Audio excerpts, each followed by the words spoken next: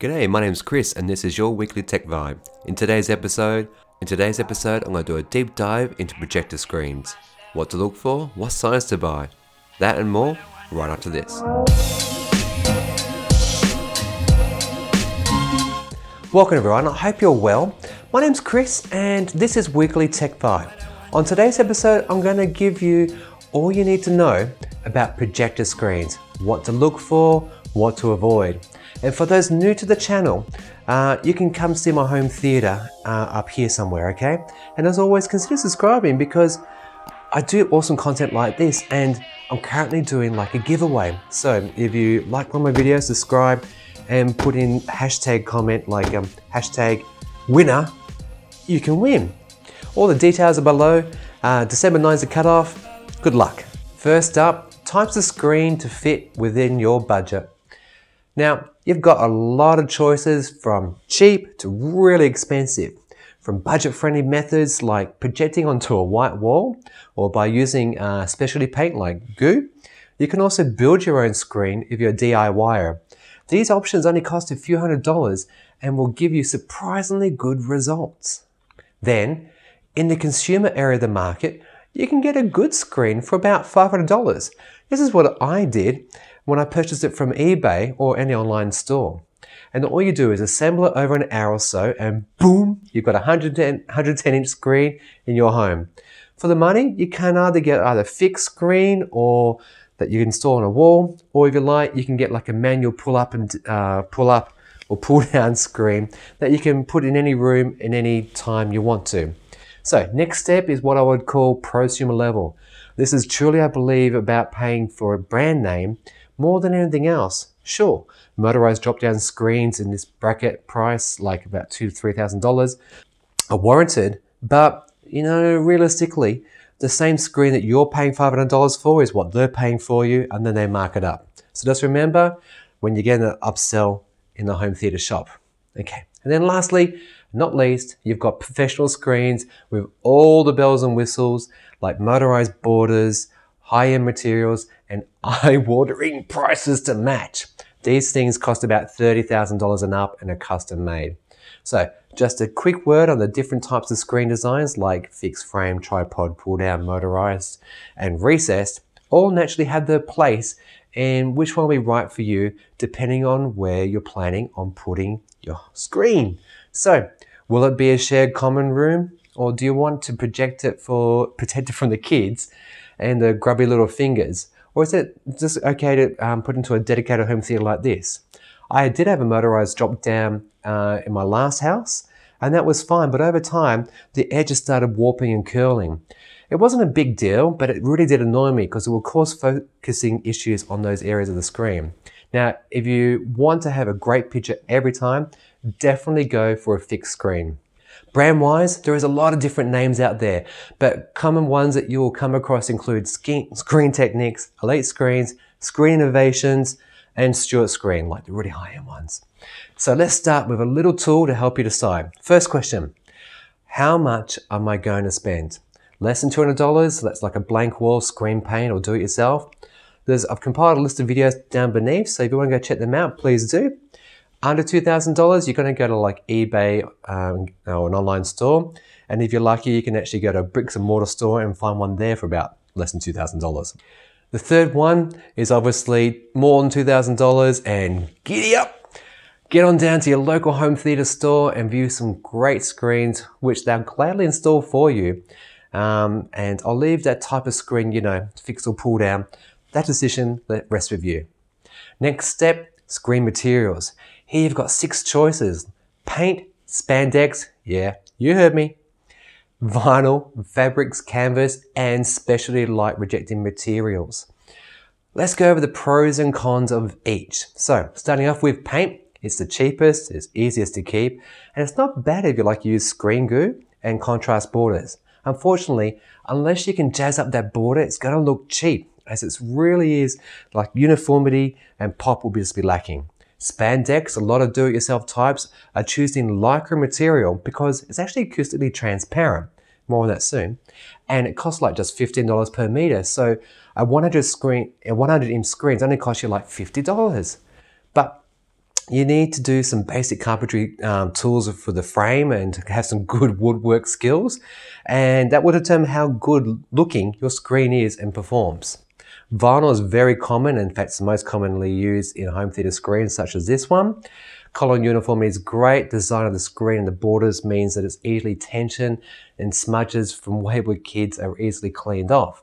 Canvas, as mentioned earlier, is acoustically transparent, and in the business, we call this AT. They're a great option if you can afford it. Think of when you went to the cinema and you noted the lack of speakings at the front of the auditorium. You know, like were the actors talking to each other and the voices emanated from the right spot at the right time? Well, this is made possible by having like micro perforations in the screen to allow the speakers to fire the sound through the actual screen material. Of course, you don't have to have an acoustically transparent screen, but your screen size might be limited due to the ideal placement of your center, left and right speakers. Dolby has a guide to where you should actually position your speakers in a room, so you just can't go buy the biggest screen that your room can handle and then push your speakers out to the very far edges of the room. No. Doing this will make the sound boomy and things will reverberate, distort or underproduce frequencies, and this localized sound will happen is a smooth pan will go from like with a helicopter, will go from that speaker to that speaker to that speaker. It'll just be disturbing. It won't be any good, so don't do it. Having an acoustically transparent screen means that you place your speakers in the correct spot, either through purchasing in-wall speakers or allowing for some dead space between the screen speakers and your rear wall. As sound needs to pass through them, it will reduce the volume just ever so slightly, but easily overcome by adding a few little decibels on your amp. This is what great home theatre looks like, and reviews and interviews I've seen all homeowners are saying that it's the biggest wow that you can actually achieve. And the last material you purchase, it's specialty light rejecting materials. Now, these come in different formats, from dark and grey versions designed for some light in the room. They improve the blacks and contrast, but aren't needed if you can control the light in your room. A rather recent invention is special Venetian screens that only allow light from an acute angle. Typically designed for zero distance projectors, these screens have thousands of tiny little lines that reflect light from one direction and rejects all else coming in from it. Seen here at the Melbourne Hi-Fi show last month, these screens can be used in living rooms with daylight or artificial lights and are amazing. These light projecting screens do have their negatives though, and that is that the picture can look a little flat and not pop because of the reduced light being reflected back. You can overcome this by bumping up your projector's lumens and increasing color and saturation, but that will degrade your projector sooner and also run it hot. So the sound from the fans might be annoying for some, like me. And before I forget, a super important aspect to screens is black borders. Without them, your picture won't look as good and a little bit washed out. So be sure to get one that has black absorbent sections. The best material for this is velvet. Pull up and down screens tend to have black painted sections, which are okay, but nowhere near as good as black velvet. So the next question you need to answer, what material am I looking for? Cheap option and easy to care for is paint or lycra and spandex. Vinyl with black backing is the next most common screen of choice.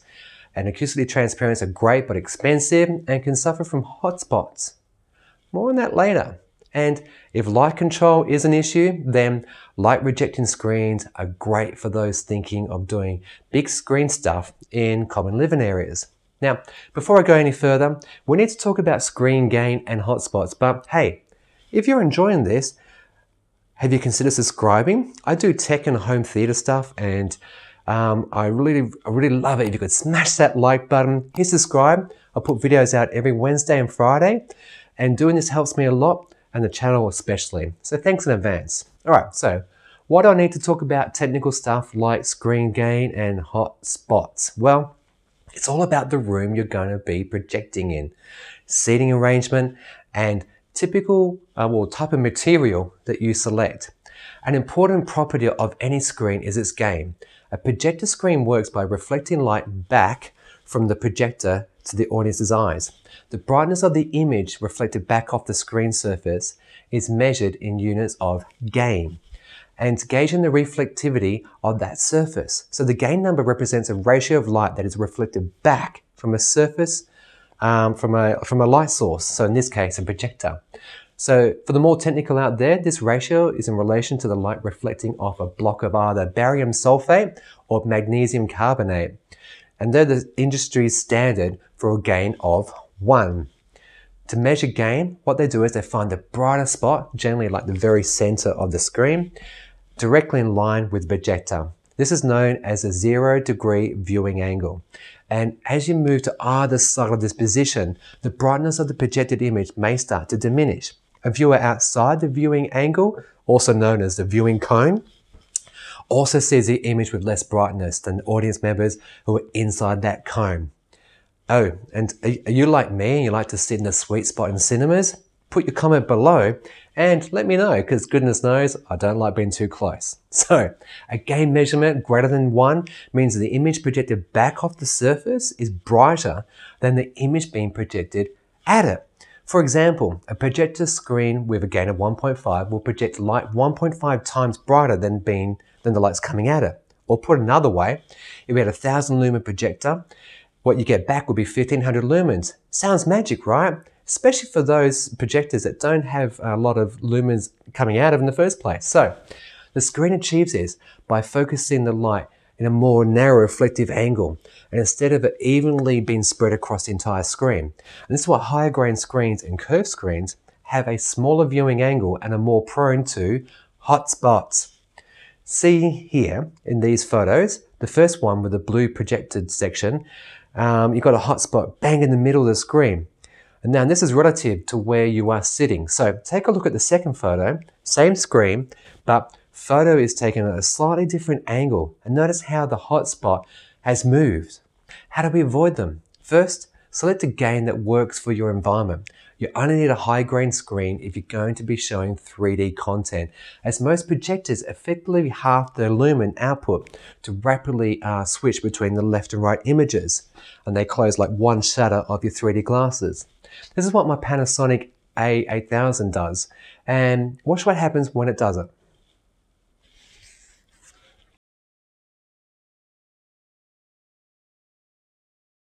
Annoying, right? Well, not as annoying as watching Titanic in 3D to discover you inserted the wrong disc and watch half the movie in 2D. Okay, third question. What gain shall I buy?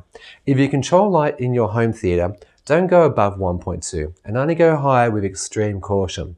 If you can't stop light bleeding the editors. So screens with a gain of 1 or less won't have hot spots or those brightness issues, and overall picture uniformity will be perfect.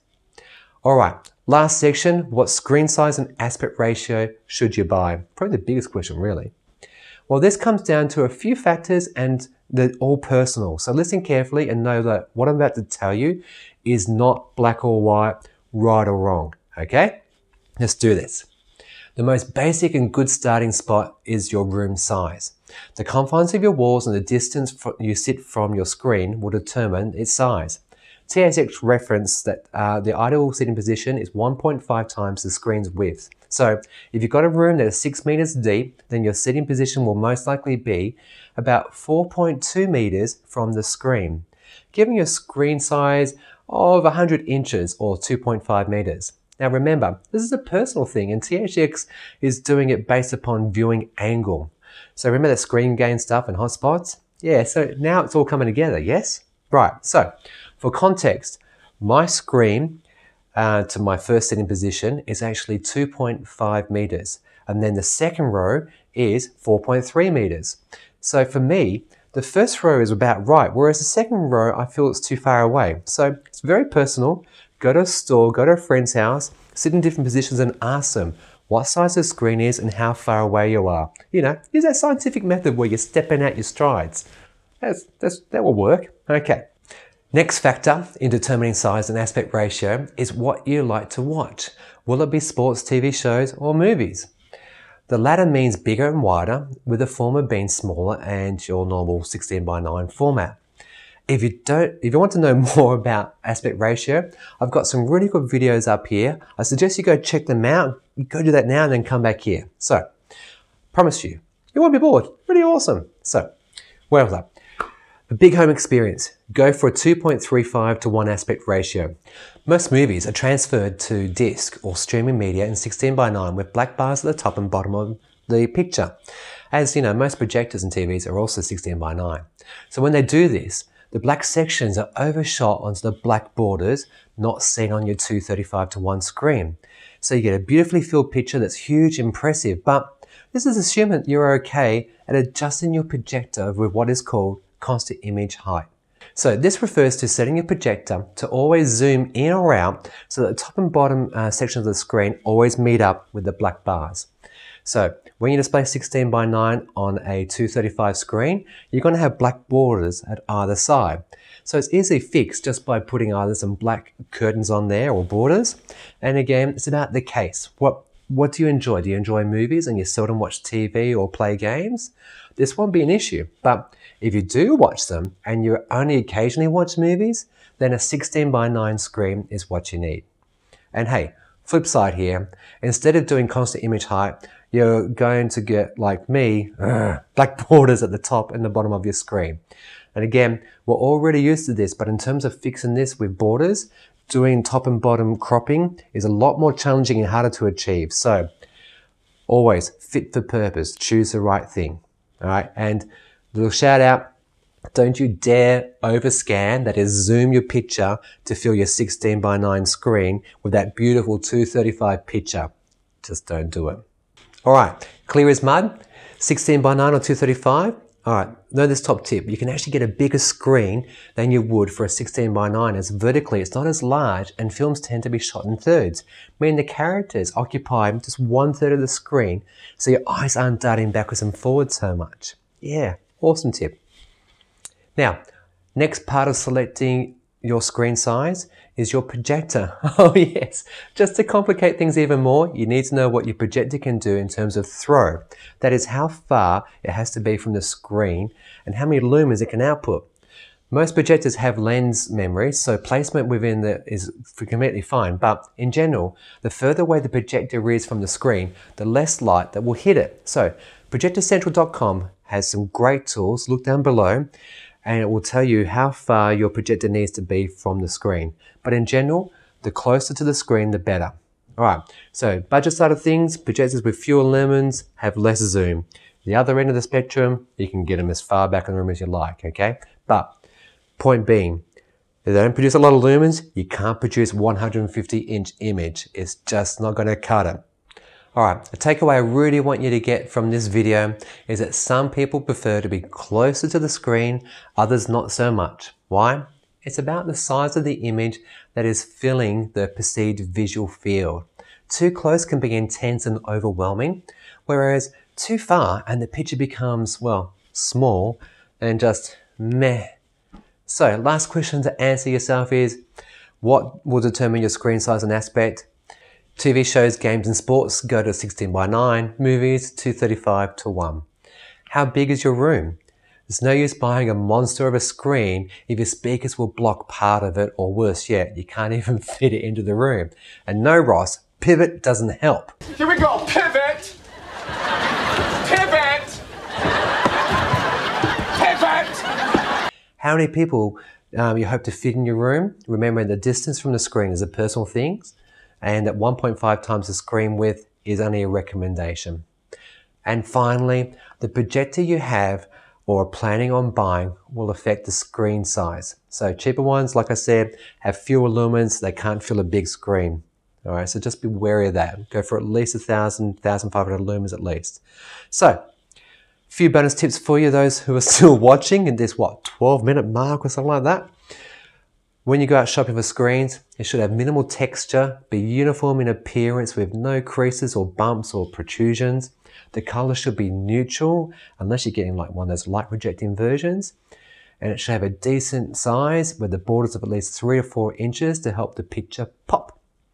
And after hearing all this, and you're still going to have to do some home theater homework, okay? So I want to hear from you. Put your comments down below. Let me know what you found useful, what you'd like to know more of. I'll answer your questions. Okay, so that was a really long episode. If you're listening to this point, well done. Thanks for listening. Don't forget that you can find me on YouTube, so if you want to see some of the visuals in today's episode, find me over there just by looking up Chris Vanderstock. Otherwise, you can find me on Twitter, cvanderstock, and also Instagram, same sort of thing. My Weekly Tech Vibe is produced by Chris Vanderstock with music by DJ Quads. If you do anything, please consider subscribing, leave a review on iTunes, and hey, stay techie.